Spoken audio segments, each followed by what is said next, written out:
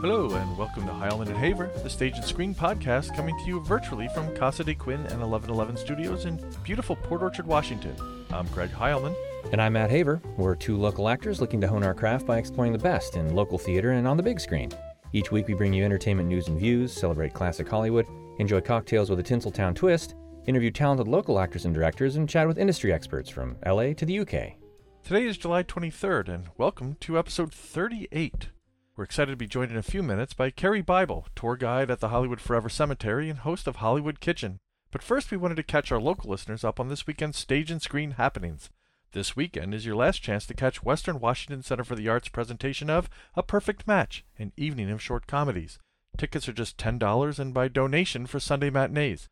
Visit wwca.us for tickets, and thanks for supporting local theater here in Kitsap County. Definitely go see A Perfect Match. Just go tonight or Sunday, because Saturday the 24th, Star Wars returns to the historic Roxy Theater in Bremerton. That's right, Star Wars, Episode 4, A New Hope, premiered at the Roxy in 1977 and returns as part of their Movies of the Decade series. Now you can see Luke and Solo, Princess Leia, R2-D2, and Chewie on the big screen as George Lucas intended. We hit the stage at 6:30 to kick things off, and Jeremy Arnold will join us virtually for his astute and entertaining intro. Get your tickets now at roxybremerton.org/showtimes. Again, that's roxybremerton.org/showtimes. And check out our special edition of In the Mix dedicated to Star Wars and direct from the Roxy. We mixed up two delicious non-alcoholic drinks this week for the special occasion, both of which will be served at the event.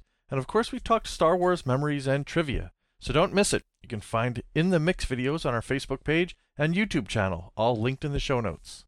And now we're pleased to welcome to the show special guest Carrie Bible. Carrie, born a heterochromatic baby, put down the medical reference book. It means she's got two different colored eyes. With the last name Bible on Halloween night, Carrie was destined to be nothing if not unique. Her passion for history and Hollywood's past led her to starting a cemetery tour in 2002 under the guidance of historian Mark Wanamaker. Carrie has lectured at the Old Town Music Hall, the Queen Mary, the Homestead Museum, and is also a Lady in Black to honor silent film star Rudolph Valentino. Plus, she created the website and e-newsletter FilmRadar.com about specialty film events in Los Angeles. Carrie has appeared in segments for Turner Classic Movies, CNN, History Channel, and Travel Channel. She co-authored the book Location Filming in Los Angeles with historians Mark Wanamaker and Harry Medved, and co-authored Hollywood Celebrates the Holidays with Mary Mallory. A vintage lifestyle devotee, she lives in a 1920s apartment and collects clothing from the 1920s to the 1950s.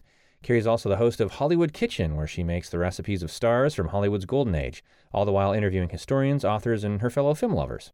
She joins us from her home in Los Angeles for part one of our interview. Carrie, welcome.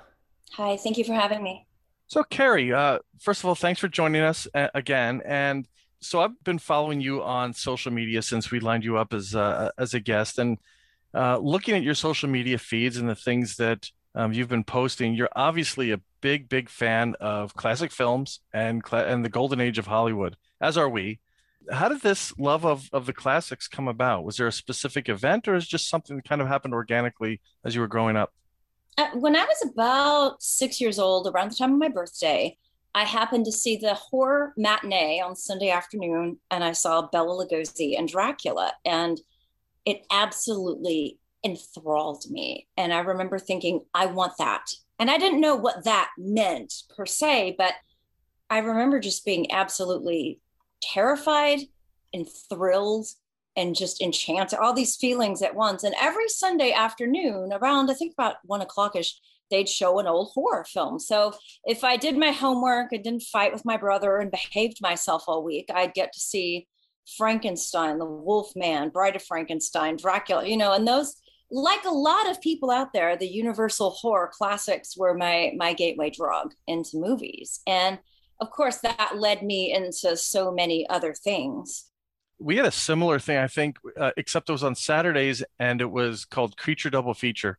And that's when we had all the Godzilla films, and then they had the Ultraman television show and all those things. So I understand exactly what you mean when you see some of these. I don't know what it is about those that just kind of rope you in. Oh, yeah, absolutely. I just fell in love with that. And I always say on the tour, I didn't like Barbie dolls. I liked Bela Lugosi and Boris Karloff. Like, that's what I liked as a little girl. And God bless my parents. They did not think I was insane. In fact, they were like, okay, if that's what you like, we'll take you to the library and we'll get you books on Dracula and Frankenstein. And so they wholeheartedly encouraged my weirdness. Awesome. Well, we're involved up here in the Bremerton area with the Historic Roxy Theater, Carrie, and they've got a special program going right now called Movies of the Decade, showing a lot of old films that most of us have never had a chance to see on the big screen. Things like Jaws, going all the way back to Citizen Kane. We've got the first, actually fourth Star Wars coming up this weekend. What's it like in your area, down in the LA area, for lovers of classic films? Are there certain theaters that specialize in showing any of those old films? Are there regular types of events for lovers of the classics? Oh gosh, yeah. I feel spoiled rotten down here. It's like a kid in a candy store when I first moved to Los Angeles, because you've got, well, right now it's obviously changed a lot because of the pandemic and a lot of other things, but you've got the Egyptian Theater, the Aero Theater, the New Beverly Theater. You've got the Old Town Music Hall, the Legion in Hollywood, the Arena Cinema. I mean, I could go on and on, but there are tons of theaters out here. Of course, the Academy that show classic movies, and that's what they're dedicated to doing. So I feel very, very fortunate that I have those opportunities. How have those theaters fared with COVID and everything? Have they? Is there a lot of support still? Yeah, it's tricky. I mean, our beloved Cinerama Dome closed on Sunset Boulevard, and that was harsh. That was a blow to cinephiles in LA here. I mean, the last film I saw there was Once Upon a Time in Hollywood, and I saw it opening morning in the Cinerama Dome, filled with Angelinos that love movies. And the way Tarantino would have wanted it seen, I think. Yeah, and to drive by it and see it boarded up with plywood, I just started, the first time I saw that, I just sat in my car and cried. I was just like, oh my gosh. And the Egyptian was purchased by Netflix right before the pandemic, and they're not going to open for at least another year. The Vista, I think, is under renovations, and Tarantino just bought it. There's a lot of change going on, but that doesn't mean there still isn't the cinema. The Legion Theater in Hollywood, they got the funding to have 35 millimeter film in their drive-in. And they have a state-of-the-art 90-year-old theater inside their building that also runs film. And they're fantastic. I was just there last weekend. I'm on the board of Retro Format. It's an organization. We're dedicated to preserving the experience of silent film and live music. So just last weekend, we did a screening of Safety Last with Harold Lloyd at the Legion Theater. And we had his granddaughter there and everything like that. So they show classics all the time, both indoors and outdoors at the Legion. Yeah, it's definitely inspirational to see those sorts of things still going on. One thing, though, going back to your comment about Netflix purchasing one of the cinemas and Tarantino, Matt and I have been kind of following this from the time we started our podcast in last September, about the overturning of US versus Paramount, and the fact that there's no real hindrance for studios to now once again own the entire distribution chain. Given that, Netflix can now have a theater, Disney's already got El Capitan. There's nothing holding Amazon back from maybe purchasing one of these theaters as well. It's going to be interesting to see how this plays out over the next few years, to see if that landscape changes. As long as we still have outlets for these classic films, though, I think that's really important. Yeah, I think that is going to remain, especially in Los Angeles. I mean, I can't speak to maybe other cities, but I feel incredibly grateful and fortunate for what we have here, for sure. So we still look at Hollywood as this epicenter for filmmaking, and kind of along the lines of what we were just talking about with how things might be changing. Filmmaking is becoming more distributed and virtual. Do you still see Southern California still being that epicenter for current filmmaking, or do you think it might become more of a museum for classic films? Well, it's sort of both. I mean, we have productions here all the time. So I don't think that's going away. I think it's still going to be the epicenter of the film industry and where things are done, technically. And also about it being a museum, yes and no. I mean, we have the big Academy Museum that's opening later this fall. That's a very big deal. And it's kind of tricky because Los Angeles has kind of often destroyed a lot of its own history. And for people that love it, like myself, that can be a challenge to kind of try to preserve it, convince people to care about it. But there is a lot here. Sometimes I get people saying, oh, there's no history. And I say, no, there is. You have to know where to find it, but I promise it's here. So, I do my best to try to keep history alive. Plenty of my friends and colleagues do as well. So there is plenty of history here. I meet plenty of young people that love old Hollywood because I hear a lot of historians that are older than me say, oh, young people don't care about this stuff. And I tell them, I say, that is not my experience because I meet plenty who do. And I'm so grateful, and I try to be supportive and encouraging to them because they're the future and they're the people that are going to keep this going after I'm gone and my colleagues are gone. So I get very heartened when I meet young people that have a passion for this stuff. I think so much has to do with how it's presented. There's these amazing stories full of amazing, colorful people that fiction could never come up with. And it's often, I had that one teacher in 8th grade and they just completely turned me on to this era, or that, and that's why we like to, invite younger audiences, teens especially, to listen to the show because they're going to get turned on to an actor, an actress, an era maybe that they didn't even know existed. And that actually leads us right into our next question. You are employed by a museum of sorts. You, without sounding too punny, you know where the bodies are buried. As a tour guide of the Hollywood Forever Cemetery, you've never heard that pun before, I'm sure. So tell us about how you got this position. It sounds like a lot of fun and, again, a way to kind of preserve that history. Well, I'm an independent contractor, so I'm not like on the payroll, as it were. But when I first moved to Los Angeles, I had gone to Hollywood Forever for a screening that was happening there. And I looked around and I just fell so in love, as I hope everybody does who ever visits. And I just thought, this place is magical. It's incredible. I wonder if they have a tour here. I'd love to take it. I asked around and they didn't. And then the light bulb went off over my head. Well, wow, what if I did it? So I met with a historian named Mark Wanamaker, and he is a friend and mentor to me. He introduced me to Tyler Cassidy, who runs the cemetery. And Tyler, I told him kind of what I wanted to do. I gave him a sample of what I wanted to do. And he said, go for it. And I gave my first public tour in February of 2002. And I've been doing the tour several times a month pretty much ever since. Do you need to have reservations to do a tour, or can you just show up? Things have changed a little bit because of the pandemic. I mean, on one hand, I am extremely grateful I was kind of able to operate during about half the pandemic because what I do is about 95% outdoors. And I could do tiny groups, social distancing. I wear a voice amplification gadget. But now, because of the pandemic, I kind of like to have a head count and I know exactly how many people are showing up, how many to expect. It just kind of makes life a little easier for me. So, I mean, I guess I'd make an exception, but for the most part, I prefer people book online. That way I kind of have a little bit of a grip on, how many people are coming. Well, it sounds like you might be getting a lot busier too, because we were just reading LA Magazine. You were listed as one of the best of LA, your history tour, and mentioned by name as an amazing host for the tour. So congratulations. Thank you. I was very, very excited about that. I got the news this morning. So thank you. Thank you.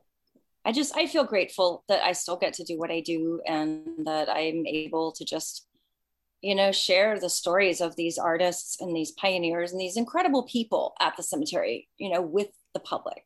To me, that's such a joy. Yeah, there are so many A-listers from the golden age of Hollywood that are laid to rest at the cemetery. Cecil B. DeMille, Judy Garland, Mickey Rooney. Is there anyone that's a particular favorite of yours to talk about? Well, I love Valentino. He's probably my favorite. Yeah, I'd say Valentino. But I really have a big soft spot in my heart, too, for some of the more obscure people, because a lot of them were equally talented and brilliant and contributed to the industry. And a lot of them kind of got shunted to the side when sound came in and the Great Depression happened. And a lot of people's lives were upended completely. And a lot of those pioneers died broke, died forgotten. And I have a big space in my heart for those people, too. I see that Judy Garland and Mickey Rooney are both there and obviously did plenty of pictures together. Are they buried nearby one another? No, they're actually at different ends of the cemetery. Judy, we got in 2017. When she died, she was married to her fifth husband. They'd only been married a month or two. And she died at 47. And he was kind of making all the decisions. And he had her interred at Ferncliff Cemetery in upstate New York. But the kids decided they wanted to move her out here and they wanted to be with her someday. So she was flown out here in January of 2017. And we were kind of on gag order for 6 months. There was black cloth over the windows, and it was kind of a Mission Impossible top secret thing. And then June 10th of 2017, they had a private ceremony in that area for her. And that night, they showed the Wizard of Oz on the back wall. And after that, the floodgates were open, and I could talk about Judy. What's been really amazing is to see the reaction that people get. People walk in there on the tour. I've had people walk in and just start crying and just lose it. Or people walk in there and they start singing. And just to kind of see the incredible power her legacy and her talent still has to people is really remarkable. Is the cemetery now closed to new burials? Are there still are there folks that are still being actively buried there? Every day. We have, according to our owner, we have about 50 years of ground space at this time. And they are building new mausoleums because I think as time goes on, especially in larger cities, cremation is becoming increasingly popular. Right, yeah. So they are building new mausoleums, and that's kind of becoming a trend. So yeah, there's plenty of space. It's a great place to be. This is going to tie into a question I'm going to ask later when we talk about one of your other endeavors, Hollywood Kitchen. So you've got X amount of years of space. Are we still going to see Hollywood kind of A-listers and other actors and things like that come to a cemetery like this? Or yeah. Is that okay? We just got Burt Reynolds recently. Oh, really? Okay. It's still, well, it's beautiful. It's historic. It's right in the heart of Hollywood.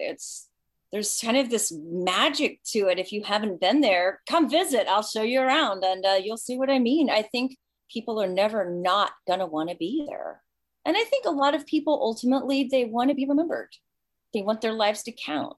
They want people to care that they were here. And I think the cemetery does such an outstanding job of honoring people. And it's also a very creative place. We have a guy right now who has a marble bench with metal dachshunds on it. And he's still alive, by the way. He had a big dachshund event the other day where people were encouraged to bring their dog and pose on his bench. So yeah, I think it's whimsical, it's creative, it's beautiful, and it's, as its name implies, it's forever. Something that the LA Magazine said about you is, a quote, "What makes Bible's tour most unique is her remarkable ability to humanize long-faded icons and cast their scandalous lives in a new light." Could you give us an example? I mean, we're familiar with some stories like Judy Garland, et cetera. I actually, believe it or not, I'm very glad you asked this question. I don't get into that on the tour, believe it or not. I feel like my job, I feel very like I have a specific job to do. And in the case of Judy, first off, her story's more or less common knowledge to people. Right. And also, she hated the narrative that her life was this tragic train wreck mess situation. Her children really hated that too.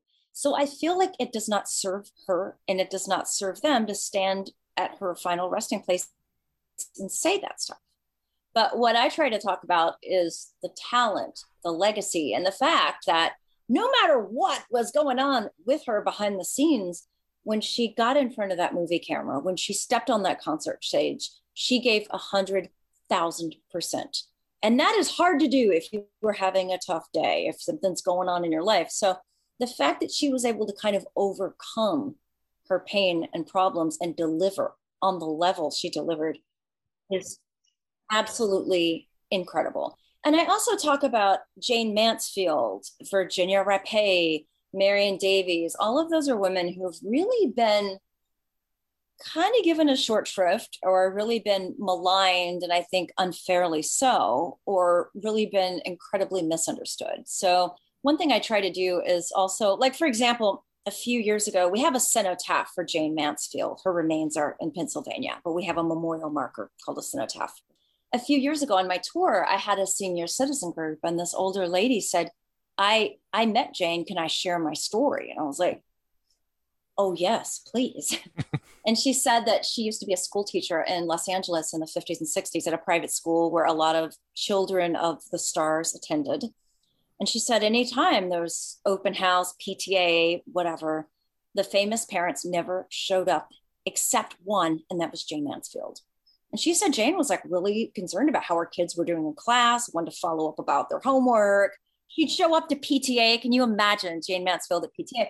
But I thought that was so humanizing of her, because normally when you hear a story about Jayne, it's, oh, she flashed her breast. Oh, she was drunk. Oh, you know, and I don't doubt that the wild child was one part of her persona. But I always say on the tour, these people might have been sex symbols, bombshells, icons, movie stars, but they were people. And that was someone's daughter, sister, friend, and mom. So to me, hearing a firsthand from someone who saw that human side of Jayne, I thought was very powerful. And it was just a reminder that, yeah, Jayne was a human being too. You mentioned Marion Davies. Did you see an increase in interest specifically in her location due to the new, well, not Citizen Kane film, but technically the movie Mank that was released? I know that kind of hit during quarantine, but when a biopic comes out like that, do you see that interest in those individuals increase? Yeah, sometimes I do. Yeah, my friend Lara Gabriel has written the definitive biography of Marion Davies. She just finished it after 8 years of working on it. And that comes out next summer. So I'm so excited. I'm expecting a tsunami of Marion interest when that book comes out. Yeah, Mank also generated some interest. And yeah, I really, again, try to explain to people, because often if people mention Marion, people will say, oh, she's a gold digger. She had no talent, blah, blah, blah. And that's not true. There's more to the story. And I always tell people, dig deeper. You know, there's a lot more complexity and nuance going on. And Marion was very talented. Watch the movies and I'll tell you which ones are best, you know, and she was extraordinarily philanthropic, donated millions to UCLA Children's Hospital. There's just more to people than meets the eye, you know? My first experience with Marion Davies was in The Patsy. Oh, I love that movie. Yeah. Oh, it's a hilarious movie, and she is just so natural in that. It was one of the first times, I think, especially in a silent film, when I saw somebody laugh, that I actually believed she was laughing at the joke, not because she was told to laugh. I mean, it was so natural. And to your point, so a friend of ours, Jeremy Arnold, has been doing the intros for our movies as part of this whole Roxy celebration. And when he did the one for Citizen Kane, he referred to the Marion Davies thing and made sure to say that, hey, she's been kind of given the short stick when it comes to the press and how she's portrayed by a lot of people as well. So I'm actually going to look forward to that book next year. Oh yeah, I would love the daylights out of that book. Yeah, she wasn't Susan Alexander from Citizen Kane. She was no. She was her own individual with her own talents and her own challenges, just like anybody else. That's those are the stories, the ones like we're sharing with you and we get from Jeremy Arnold. Pull back the veneer a little bit, and wow, they came to PTA meetings. Amazing. That kind of thing. They love to give money here or there. They have this kind of dog. And I think it also makes it seem a little bit more attainable for those of us who might still aspire to stardom, that, they're regular people, but they have an incredible talent. Thanks again to our guest, Carrie Bible. Join us next week for the second half of our interview with Carrie, and you can find out more about her tours at cemeterytour.com and her show at hollywoodkitchenshow.com. And if you enjoy our show, make sure to follow us and share the podcast with a friend. You can find us on Apple Podcasts, YouTube, Amazon Audible, iHeartRadio, Spotify, and Pandora. We'd love to hear from you, so please join the conversation on Facebook and Twitter. And as always, thank you for supporting local theater and for joining us on Heilman and Haver.